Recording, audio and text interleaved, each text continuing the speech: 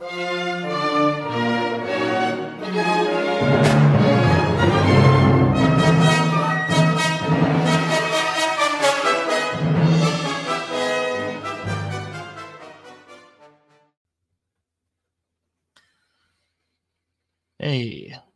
it's Wilson, and it's time to do the thing that I threatened I was going to do, and that's read Moby Dick.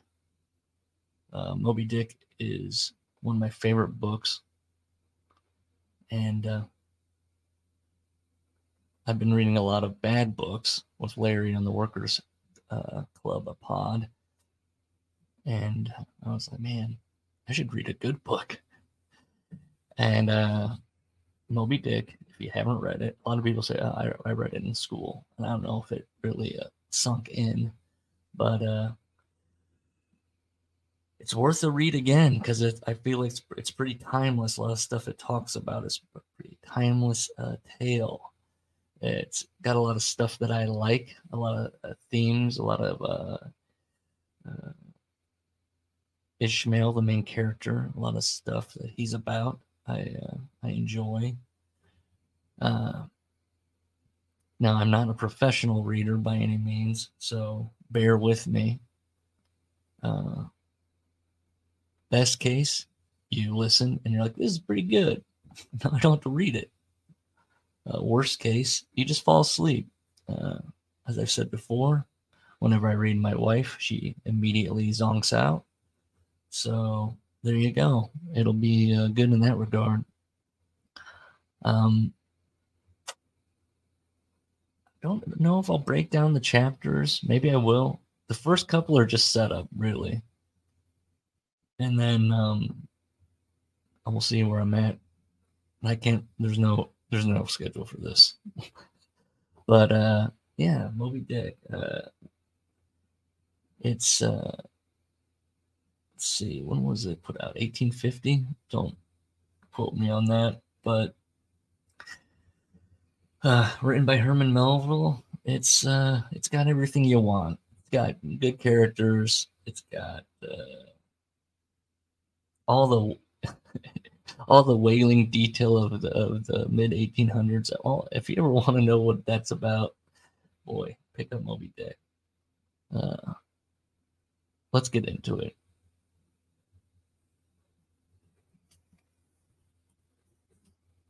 Chapter 1. Hold on, there we go. Chapter 1. Loomings. Call me Ishmael. Some years ago, never mind how long precisely, having little or no money in my purse and nothing particular to interest me on shore, I thought I would sail about a little and see the watery part of the world. It is a way I have of driving off the spleen and regulating the circulation.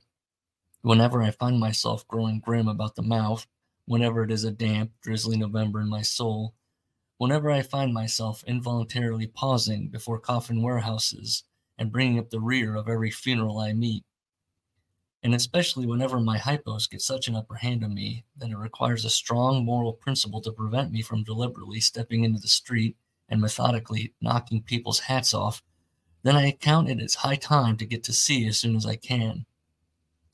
This is my substitute for pistol and ball. With a philosophical flourish, Cato throws himself upon his sword. I quietly take to the ship. There is nothing surprising in this. If they but knew it, almost all men in their degree, some time or other, cherish very nearly the same feelings towards the ocean with me. There now is your insular city of the Manhattoes, belted round by wharves as Indian isles by coral reefs. Commerce surrounds it with her surf. Right and left, the streets take you waterward. Its extreme downtown is the Battery, where that noble mole is washed by waves and cooled by breezes, which a few hours previous were out of sight of land. Look at the crowds of water gazers there. Circumambulate the city of a dreamy Sabbath afternoon. Go from the Corlier's Hook to Coenties Slip, and from thence by Whitehall northward. What do you see? Posted like silent sentinels all around the town, stand thousands upon thousands of mortal men fixed in ocean reveries. Some leaning against the spiles, some seated upon the pierheads, some looking over the bulwarks of ships from China, some high aloft in the rigging as if striving to get a still better seaward peep. But these are all landsmen, of weekdays spent pent up in lath and plaster, tied to counters, nailed to benches, clinched to desks. How then is this? Are the green fields gone? What do they do here? But look, here come more crowds, pacing straight for the water, and seemingly bound for a dive. Strange! Nothing will content them but the extremest limit of the land. Loitering under the shady lee of yonder warehouses will not suffice. No, they must get just as nigh the water as they possibly can without falling in. And there they stand, miles of them, leagues, inlanders all. They come from lanes and alleys, streets and avenues, north, east, south, and west. Yet here they all unite. Tell me, does the magnetic virtue of the needles of the compasses of all those ships attract them thither? Once more, say you are in the country, inside some high land of lakes. Take almost any path you please, and 10 to 1 it carries you down in a dale, and leaves you there by a pool in the stream. There is magic in it. Let the most absent-minded of men be plunged in his deepest reveries, stand that man on his legs, set his feet a-going, and he will infallibly lead you to water, if water there be in all that region. Should you ever be athirst in the great American desert, try this experiment if your caravan happen to be supplied with a metaphysical professor. Yes, as everyone knows, meditation and water are wedded forever. But here is an artist. He desires to paint you the dreamiest, shadiest, quietest, most enchanting bit of romantic landscape in all the valley of the Saco. What is the chief element he employs? There stands his trees, each with a hollow trunk, as if a hermit and a crucifix were within. And here sleeps his meadow, and there sleep his cattle, and up from yonder cottage goes a sleepy smoke. Deep into the distant woodlands winds a mazy way, reaching to overlapping spurs of mountains bathed in their hillside blue. But through the picture lies thus tranced, and though this pine tree shakes down its sighs like leaves upon this shepherd's head, yet all were vain, unless the shepherd's eye were fixed upon the magic stream before him. Go visit the prairies in June, when for scores on scores of miles you wade knee-deep among tiger lilies. What is the one charm wanting? Water. There is not a drop of water there. Were Niagara but a cataract of sand, would you travel your 1,000 miles to see it? Why did the poor poet of Tennessee, upon suddenly receiving 2 handfuls of silver, deliberate whether to buy him a coat, which he sadly needed, or invest his money in a pedestrian trip to Rockaway Beach? Why is almost every robust, healthy boy with a robust, healthy soul in him at some point or other crazy to go to sea? Why, upon your first voyage as a passenger, did you yourself feel such a mystical vibration when you first told that you and your ship were now out of sight of land? Why did the old Persians hold the sea holy? Why did the Greeks give it a separate deity, an own brother of Jove? Surely all this is not without meaning. And still deeper, the meaning of that story of Narcissus, who, because he could not grasp the tormenting mild image he saw in the fountain, plunged into it and was drowned. But that same image we ourselves see in all rivers and oceans.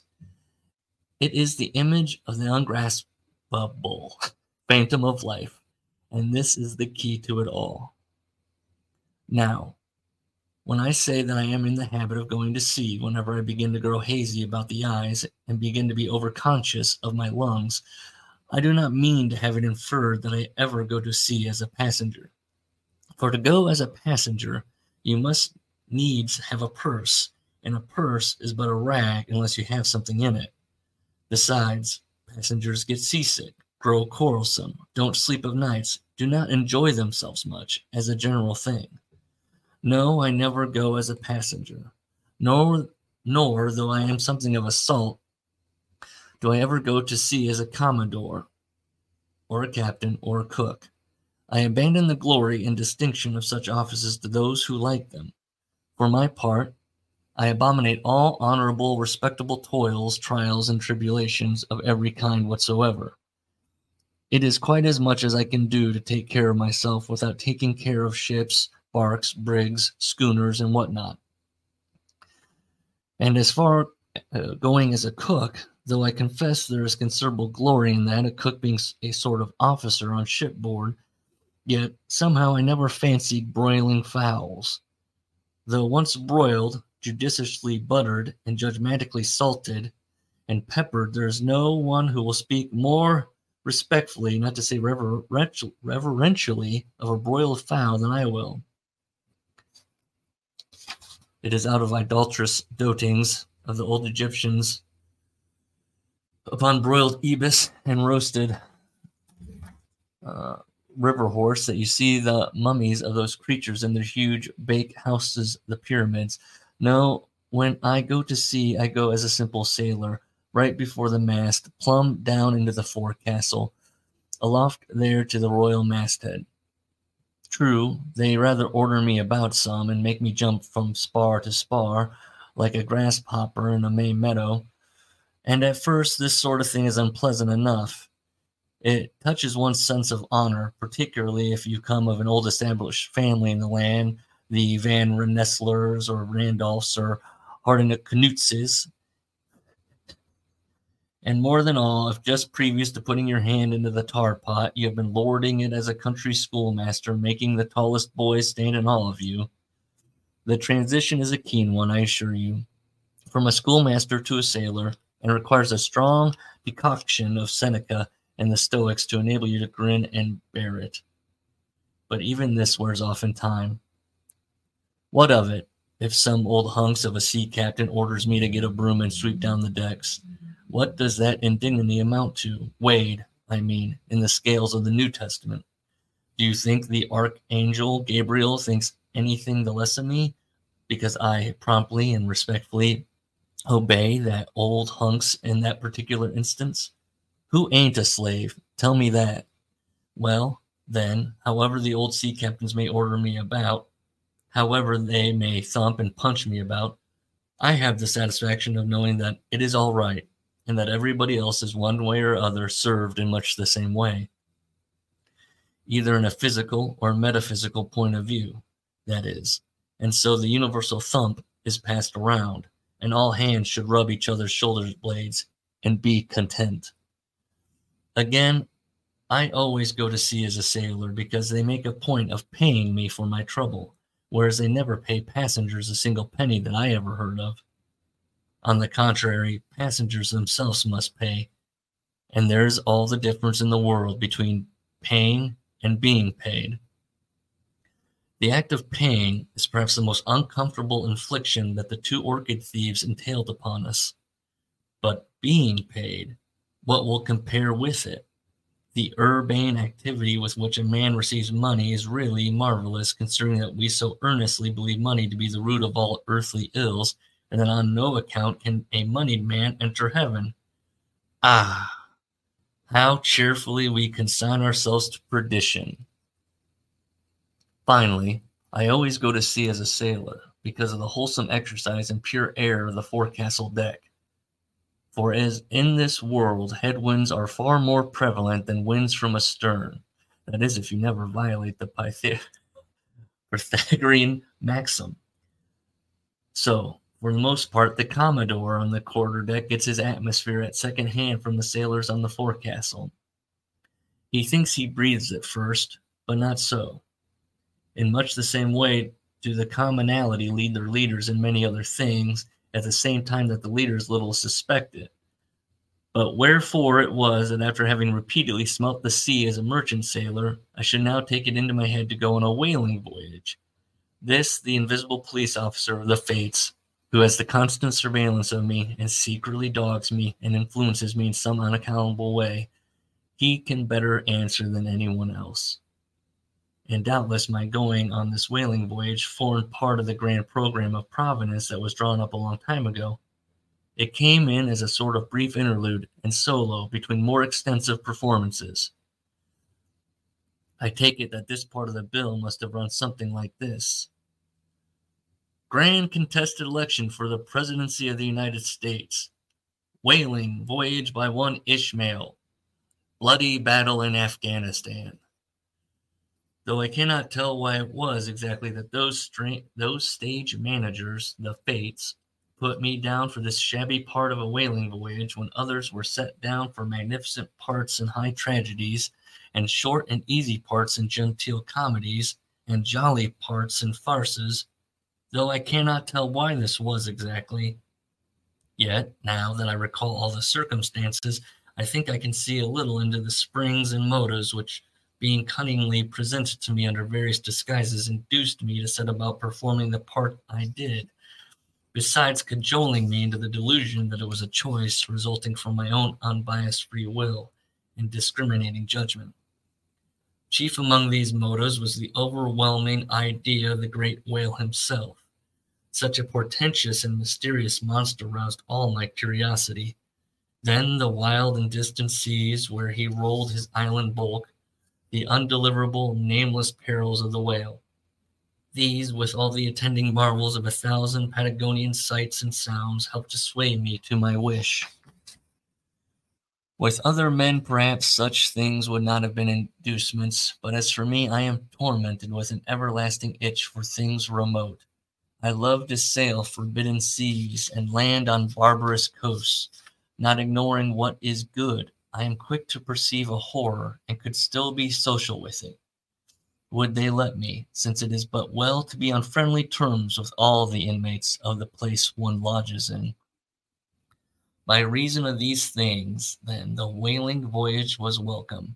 The great floodgates of the wonder world swung open, and in the wild conceits that swayed me to my purpose, two and two there floated into my inmost soul, endless processions of the whale, and midmost of them all, one grand hooded phantom, like a snow hill in the air.